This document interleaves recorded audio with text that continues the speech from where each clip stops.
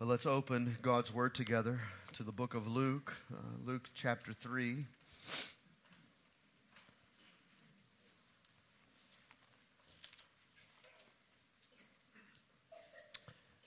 And we begin in verse 21. You can follow along there in your Bible. If you don't have a Bible with you, the scripture's on the screens there. And this is the holy Word of God. Luke chapter 3, verse 21. Now, when all the people were baptized, and when Jesus also had been baptized and was praying, the heavens were opened, and the Holy Spirit descended on him in bodily form, like a dove. And a voice came from heaven, "You are my beloved Son. With you I am well pleased."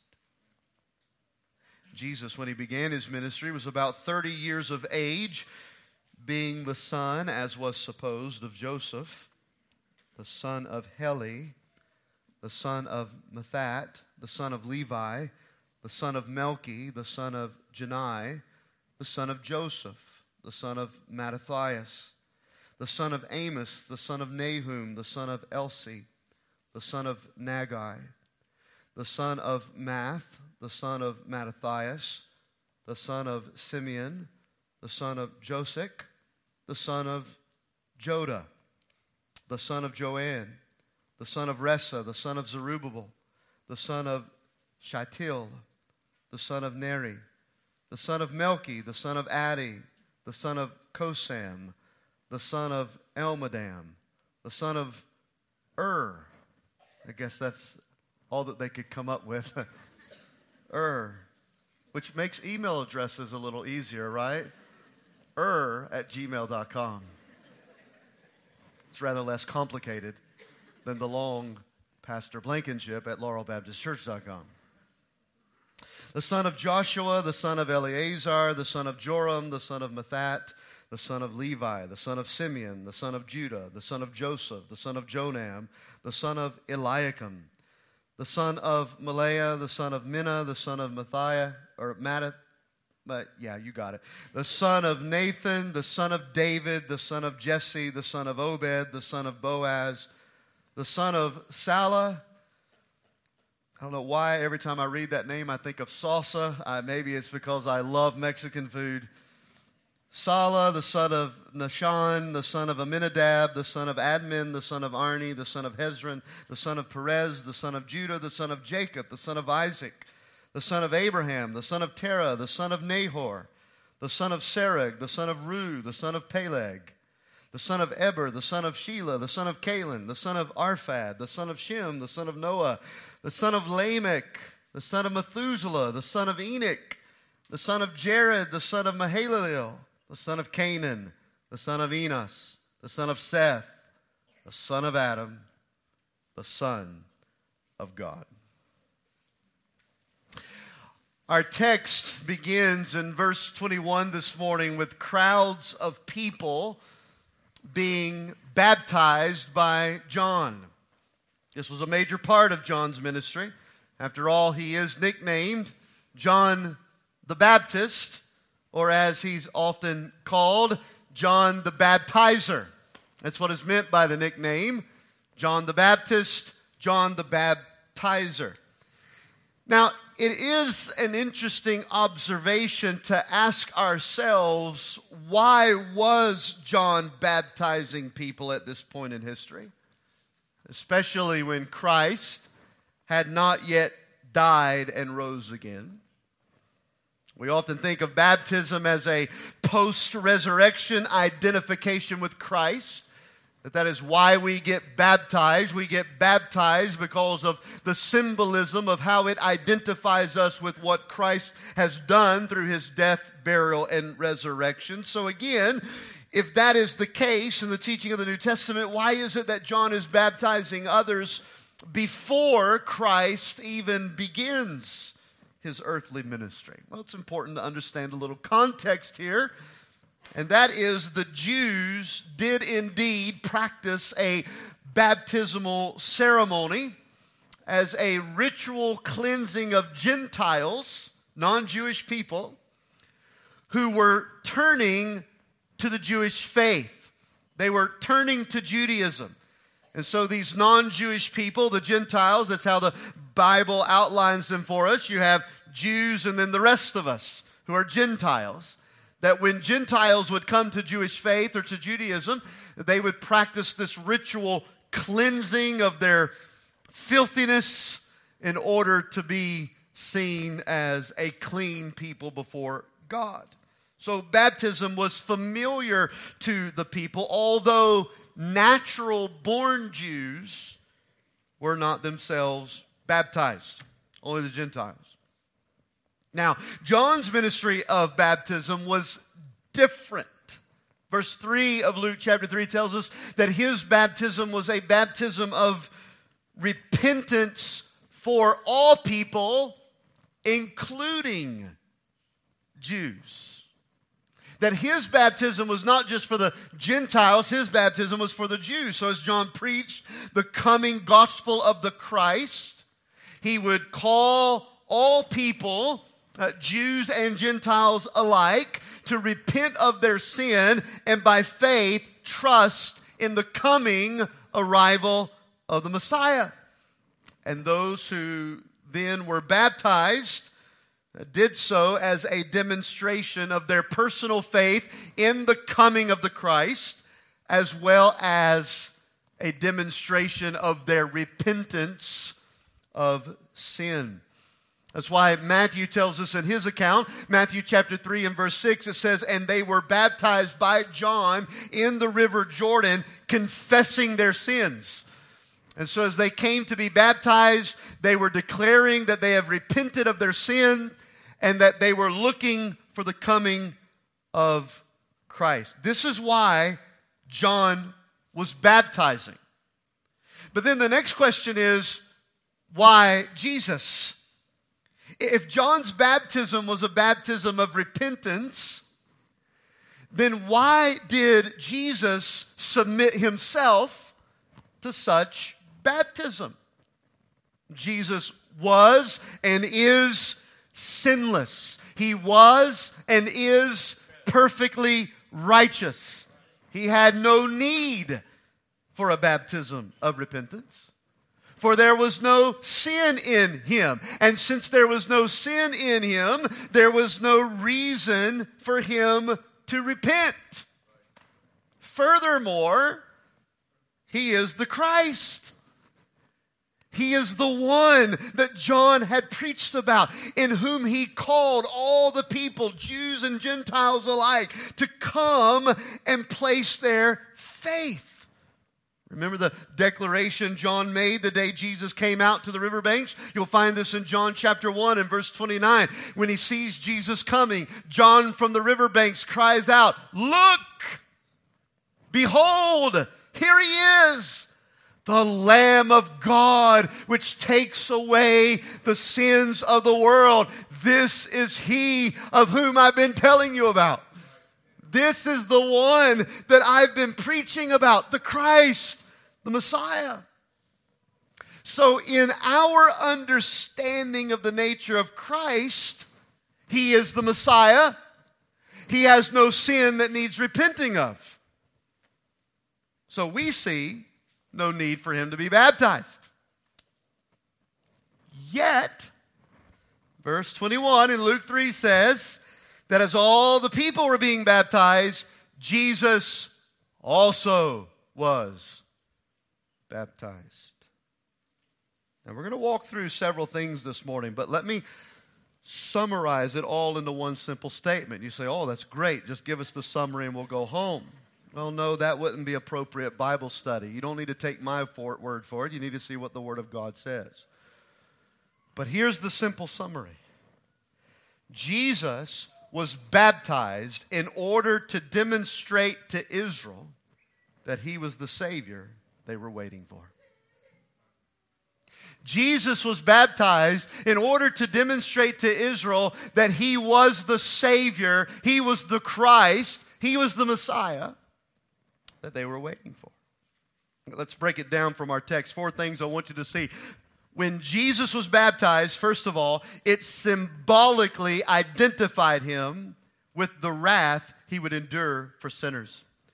When Jesus was baptized, it symbolically identified him with the wrath he would endure for sinners. Verse 21 says, all the people were baptized and Jesus also.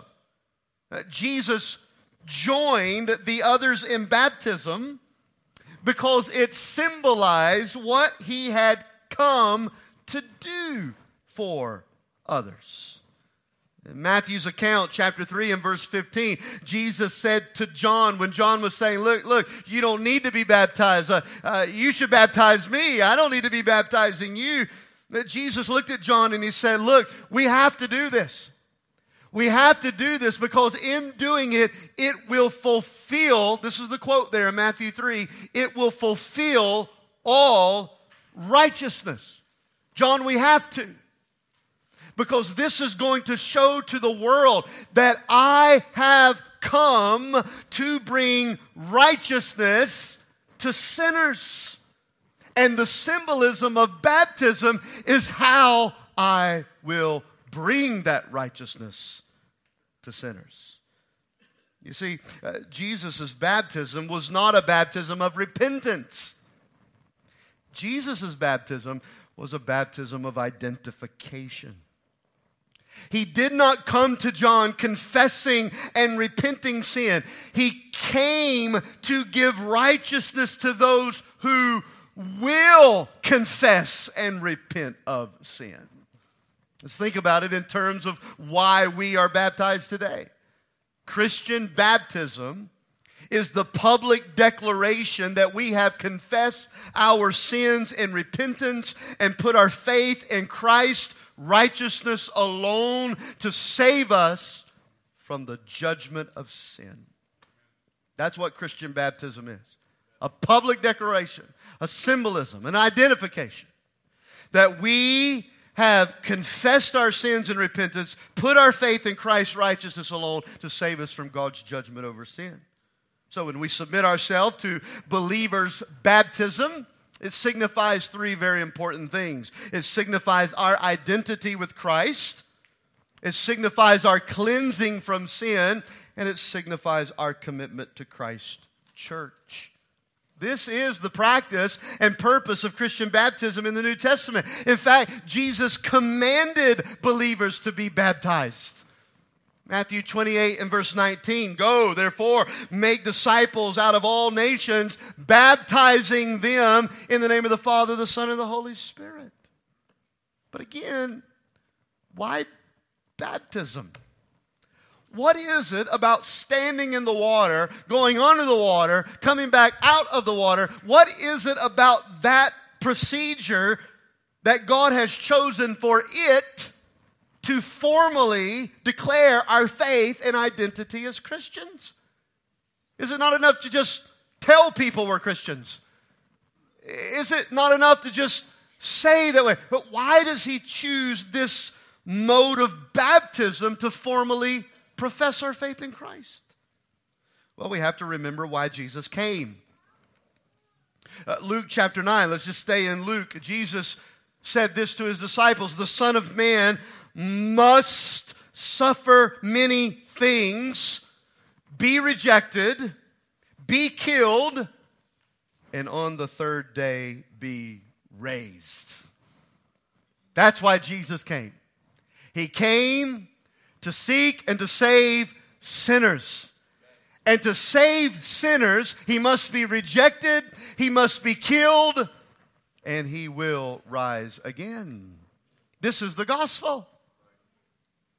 Whether you're here for the 1,000th time or the first time, you need to hear clearly the gospel of Jesus this morning, that God became a man, that he lived a perfect, sinless life, that he died a sacrificial death in the place of sinners, that he was buried in a borrowed tomb for 3 days, and that he rose again from the dead, giving us salvation through faith in him. That's the gospel. Jesus came to take upon himself God's wrath for sin so that we who put our faith in Jesus as Lord and Savior will receive his righteousness in the place of our unrighteousness, thereby saving us from the eternal judgment of sin. So baptism, by immersion, pictures both the wrath that Jesus endured as well as the victory that he won. When Jesus was baptized, it symbolized his identity. It symbolized what he came to do in order to save sinners. So, when we're standing up in the water, that represents the death of Christ. In fact, Keegan, would you come here just for a moment, since you look very engaged into the sermon this morning? Keegan's been baptized. I will not tell you what he did in the water on the day of his baptism. It's a memory that both of us want to forget. When he's standing in the water, this represents the death of Christ. When we take them under, this represents the burial of Christ. Now, we don't leave them under for multiple reasons. One, we don't want to get sued. Secondly, because Christ did not stay dead. He rose again from the dead. And so this is the gospel. Jesus died. He was buried. He rose again. He was buried. He rose again. I could get used to this. This is wonderful. All right, go sit down. Romans 6:4 tells us, we were buried with him in baptism unto death, in order that just as Christ was raised from the dead by the glory of the Father, we too might walk in newness of life. So when we are baptized, we are declaring our repentance of sin and our identification with what Christ has done on our behalf through his death, through his burial, through his resurrection.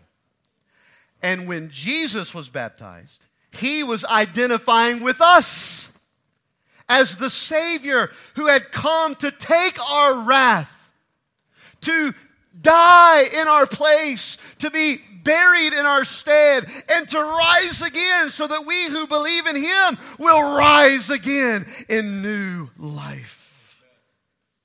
Now, baptism doesn't save us any more than it did not carry out the work of redemption. I want you to think about that. Put your theological caps on for a moment. Just getting into the water and going under and coming back up doesn't make you a Christian. It's faith that makes you a Christian. It's trusting Jesus Christ that makes you a Christian. The baptism is just a symbol of that. It symbolizes for us what we have done by putting our faith in Christ. Same thing with Christ. It was not enough for him to go to the Jordan River and get baptized and we're all able to be forgiven of our sins. No, it was just a symbol of what he had to do. What he had to do. Christ had to actually do what his baptism symbolized. He had to die. We must actually believe in our hearts what the baptism symbolizes. Remember, it's a wedding ring. A wedding ring doesn't make you married just because you put it on. No, the wedding ring is a symbol identifying us with the one whom we've entered into covenant with. And so it is in our relationship with Christ. Baptism identifies us with the Lord, and the Lord has identified with us. So when Jesus was baptized, it symbolically identified him with the wrath that he would endure for sinners. Secondly, it publicly showed the Trinitarian nature of God. It publicly showed the Trinitarian nature of God. Verse 21 tells us what Jesus was doing when all of this took place. It's fascinating that Luke just kind of throws this in here. As he was being baptized, look at it there in verse 21, he was praying. He was praying. Without question, even a brief study of the life of Jesus would show us very quickly that he was devoted to prayer. Jesus was devoted to prayer, especially in defining moments. He prayed before choosing his disciples. He prayed before important moments of teaching. He prayed at the Transfiguration. He prayed when he commissioned the disciples. He prayed in the Garden of Gethsemane. He prayed while he was dying on the cross. Jesus is our perfect example in learning how to pray. And as his followers, it's important that we devote ourselves to the practice of prayer. Think about it. If it was essential for Jesus to pray, who is praying for us even right now on the right hand of the Father, how much more necessary is it for we who follow him to be bathed in prayer? So Jesus is praying while he's being baptized. And while this is happening, something incredible takes place. The triune God, and by triune God, we mean God as a Trinity. I'll explain it in just a moment. The triune God reveals himself from heaven to earth. All right, let's talk about the triune God for just a moment. The Trinity. What does it mean, the Trinity?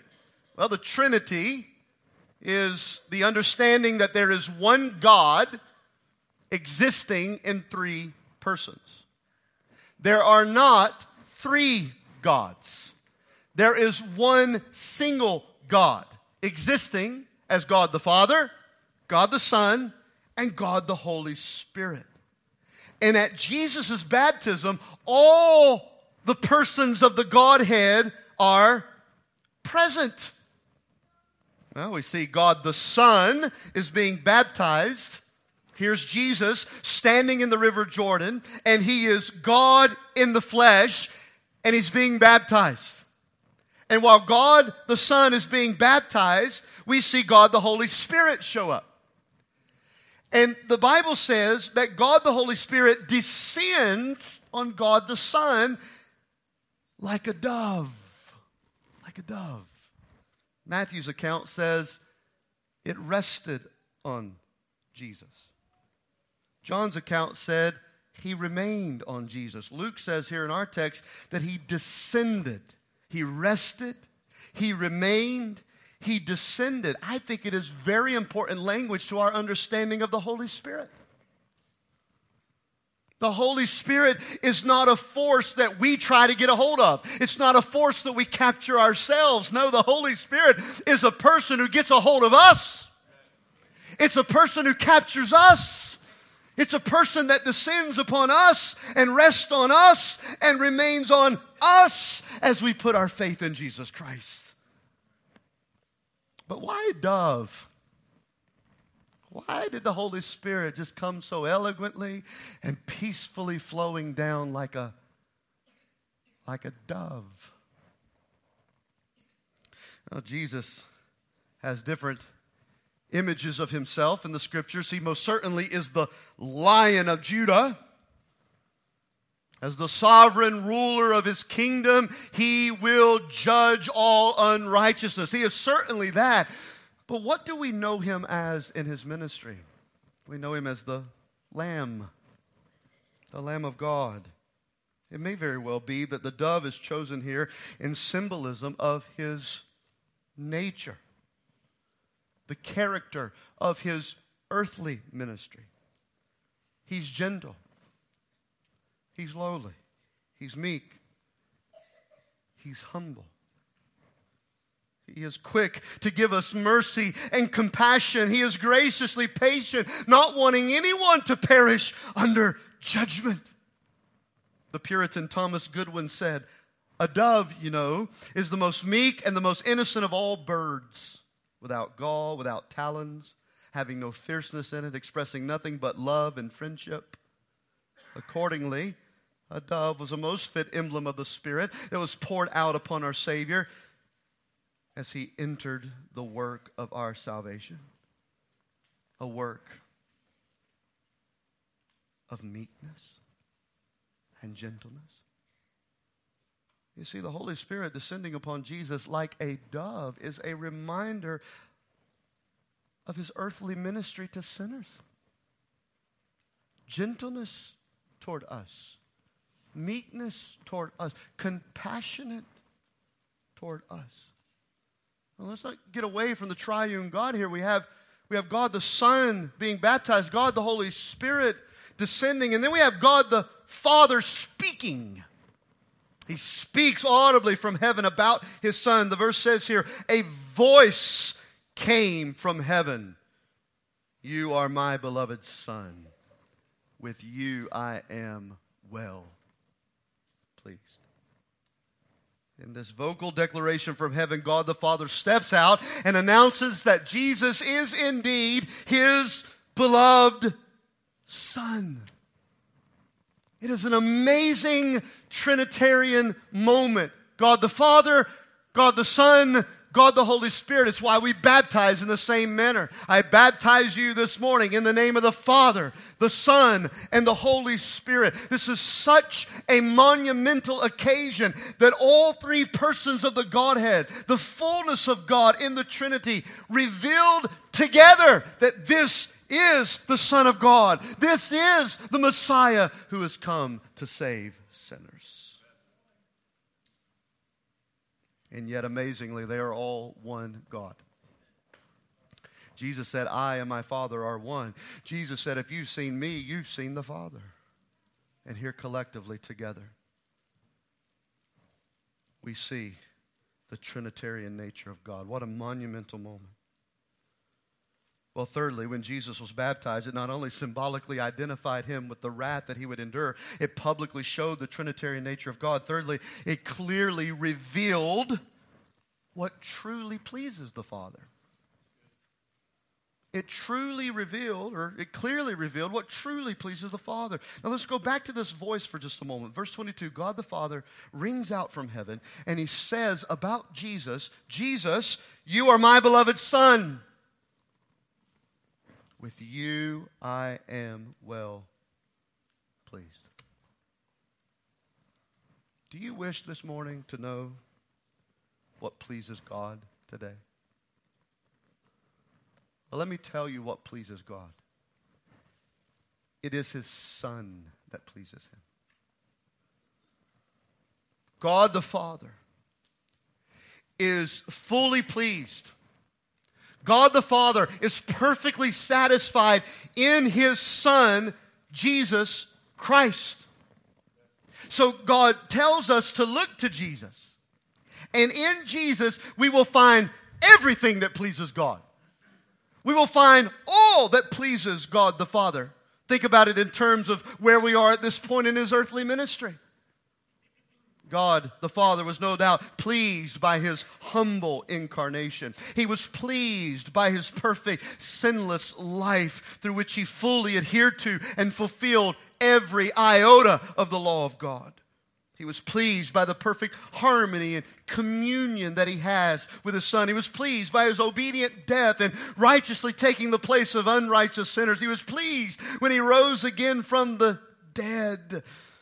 God the Father is fully pleased in Jesus Christ. Well, what does that mean for us? Well, it is only in His Son Jesus that God the Father will ever be fully pleased with us. Now, I need you to think about that this morning. It is only in Jesus that God the Father will ever be fully pleased with you. You want to know how to please God today? How can I satisfy His wrath and judgment for my sin? How is it that I can make God happy so whatever bad things that I'm trying to wish away may not happen to me? Well, that pleasure is only found in Jesus. Any attempt to please God outside of resting in the saving lordship of Jesus Christ is futile. It is impossible. Listen to me this morning. I'm trying to help you come to Christ. It is impossible, absolutely impossible, to please God on your own. You can never please God without being found in Christ. Hebrews 11:6 says, without faith, and the implication here is in Jesus, without faith in Jesus, it is impossible to please God. Why? Because of our sin. Because of our sin, God can never be pleased with us. He knows everything about us. He knows the wickedness of our hearts. He knows the failings of our flesh. He knows the deepest intents of our thoughts. He knows what nobody else knows about you. He knows it all. He even knows what's going to happen with your life tomorrow. He can never be pleased with us because of our sin. But when we come to faith in Jesus Christ, He covers our unrighteousness with His perfect righteousness. And in whom God sees the perfect righteousness of His Son Jesus, He is henceforth, forevermore, pleased with that person. The question is this morning, are you in Christ? Is Christ in you? For where Christ is, God is pleased. Where Christ is not, God is not satisfied. You see, if you are in Christ, because you have put your faith in Him, God looks at you today and He's fully pleased. He's fully pleased. Just as He proclaimed from heaven, this is my beloved Son in whom I am well pleased. If you have put your faith in Christ, He cries out from heaven, you are my beloved Son. You are beloved my daughter. You may be ugly as all get out, but you are my beloved child. And in you, I am fully pleased. You know why? Because He doesn't see us. He sees Jesus. You see, I haven't done anything to please God. Jesus, thankfully, did everything that was necessary to please Him. And by His grace, He empowers me, an unrighteous, wicked sinner, to enter into a reconciled relationship with God, not because of what I have done, but because of what He has done. God doesn't receive me today as being pleased on my account. I am received because of Christ's account, because of what Christ has done for me. This is the gospel. This is the gospel. So God looks out this morning to those who have received Jesus as their Lord, to those who have put their faith in Him as their Savior, and He says, I am fully and completely pleased with you because of Christ. And isn't that wonderfully comforting? Because there are a lot of voices out there that ring in my ear every day that says, God's not happy with you. God's not happy with you. God's angry with you. God is going to condemn you for what you've done. Am I the only one that ever hears voices like that? I hear them every day. God's angry at you. God's mad at you. God is going to condemn you. But Romans 8:1 says, there is therefore now no condemnation for those who are in Christ Jesus. Those voices are lies. God's not angry with you. You're in Christ. He's pleased with you. God's not going to condemn you. You're in Christ. He's pleased with you. Put out those voices. Resist them. Ignore them. Wherever Christ is, God is fully pleased.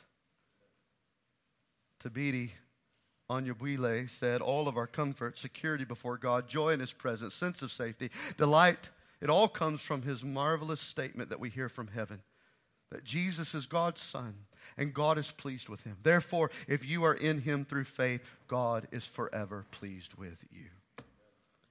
You see, when God voiced from heaven His perfect pleasure in Jesus, He was fully declaring that no one on earth is unsavable if they're found in Christ. No one on earth is unsavable if you're found in Christ. Oh, you don't know me. I don't know you. And guess what? You don't know me. There is not a person on this earth, no matter what they've done and who they are, that is unsavable if they will just find themselves by faith. in Christ. Because even the most wicked among us, God is pleased when he sees Jesus. All of this is an important part of his baptism, to show us what really pleases God, not all these things that you're hoping to do to get his attention. God says, you're just wasting your time. You got to just trust the one who did it all, because that's the only thing that's going to please me. All right, let me give you one more. I know you've been regretting this because you're thinking, is he going to go through every single name on this list? Well, let me just say, number 4 here, that when Jesus was baptized, it officially launched his earthly ministry. When Jesus was baptized, it officially launched his earthly ministry. Look at verse 23. Jesus, when he began his ministry, which is directly following his baptism, when he began his ministry, he was about 30 years of age. So a lot of time's gone by, hasn't it, since we've seen Jesus as that 12-year-old boy in the temple confounding the teachers. He's now 30. He's been baptized, and 30 years have passed. 30 years of fulfilling in the quiet and modest routines of Jewish life. 30 years of fulfilling precisely everything that pleased the Father. 3 decades now of incarnation are gone. 3 decades of sinless perfection have moved through time. And now through his baptism, the time has come for him to go public as the only begotten Son of God, full of grace and truth. From this point forward in our study of Luke, we see the ministry of Jesus beginning. Well, in concluding this, Luke takes some time to point out the genealogy of Christ. But let me just say here, genealogies are extremely important, especially in Jewish culture and history. They prove who was Jewish and who wasn't, which is extremely important to understanding God's covenant people.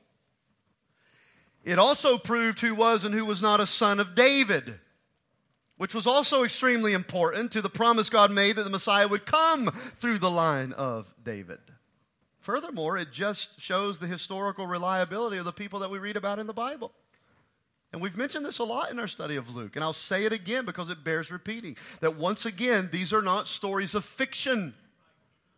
These are stories of fact. This is not fantasy. This is reliable history. And those genealogies throughout the Old and New Testament prove that to us. These genealogies are given to us as a matter of public record, that these people actually exist. And this was the framework in which Jesus went about his ministry. Now, Bible students, and I'm not going to do it this morning, will immediately recognize some of the differences between Luke's genealogy of Christ and Matthew's genealogy in Matthew chapter 1. The major difference is that Matthew's genealogy is abbreviated, while Luke's genealogy is more exhaustive. The other major difference is that Matthew's genealogy traces the line of Joseph, okay, his earthly father. And Luke's genealogy traces the line of Mary, his mother. But both genealogies prove that Jesus was virgin born. Both of them prove to us that his messiahship was through the line of Mary, which ultimately ends in God himself. It shows us that Jesus not only came from the line of David, but he also came from Adam. And that he ultimately came from God. In fact, you see that in the very last verse, verse 38. All of it culminates in that last phrase. He is the son of Adam, the son of God. Who is Jesus? The son of Adam, the son of God. The son of Adam, the son of God. Now think about that for a moment. He is the son of Adam, the first man, in that he willingly took on incarnate flesh. That's what makes him the son of Adam. He became a man, which means that in the person of Jesus, he can redeem man because he is a man. But he's not just a man. Because in order to redeem man, he must also be the perfect Son of God. So what Luke tells us is, yes, he's the son of Adam. He was a man, but he's also the Son of God. He is God himself. And both are intricately important to understanding how it is that Jesus was able to save us from our sins. Paul put it like this in 1 Corinthians 15. In Adam, we all die. But in Christ, we are all made alive. The first Adam brought sin and death, but the second Adam brought salvation and life. And so Luke makes it clear, Jesus is the son of Adam, he is the son of God, the only one qualified to bring salvation to sinners. And it is that ministry of salvation, the forgiveness of sins and eternal life with God. That ministry is what Jesus launches here in Luke chapter 3. Now, in closing, we've looked at Luke chapter 3 for at least 2, maybe 3 weeks. I think it's been 2. And we've heard a lot of people talking. Now, follow this with me. We've heard in Luke chapter 3 what John the Baptist said about Jesus. We've heard what God the Father said about Jesus. We've even heard what the genealogies say about Jesus. But here's the question. What do you say about Jesus? What do you say about Jesus today? Because the truth is before us. What John said is true. What God said is true. What the genealogies show is true. But will you speak the truth this morning? Will you trust the gospel of Jesus Christ, believe in who He is and what He has come to do for you by following Him as your Lord and Savior? That's the gospel. It is recognizing that I am far too unrighteous to do anything to save myself. So I need someone who is perfectly righteous. And who is perfectly righteous? None other than Jesus Christ, the Son of Adam, the Son of God. What do you say about Him? A good teacher? Well, he certainly was that, but he was not just that. A good prophet? Absolutely, but not just that. A religious leader? Sure, but not just that. No. For His righteousness to cover your life, you must say about Him what John says about Him. He's the Lamb of God who's taken away my sins. You must say what God says about Him. He is the Christ in whom all salvation is fulfilled. I am in Him. He is in me. You have to say what the genealogies say about Him. That He was real and that He died. He rose again so that I could be forgiven of my sin. What do you say? And when you say that, the Bible commands you to publicly declare it. Don't miss that point of this passage. If Jesus Himself went to the lengths to be baptized, why in the world would you not?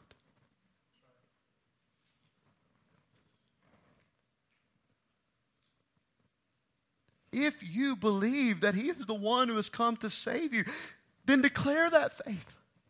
Identify with Christ by getting baptized, and I promise you I'll be a lot more gentle with you than I was with my son, in whom I am sometimes pleased. Say to your family, say to the world, say to God, I am trusting your death and your burial and your resurrection as my only hope in life. This is the gospel. Repent of your sin, believe the gospel, and follow Jesus. Follow Jesus. For all of this is perfectly fulfilled as we see Jesus coming down to the riverbanks of Jordan, looking to John and perhaps saying, you got time for me? I'd like to be baptized too. Oh, may God help us, draw us as our individual needs exist in His perfect omniscience. Let's stand together for prayer this morning.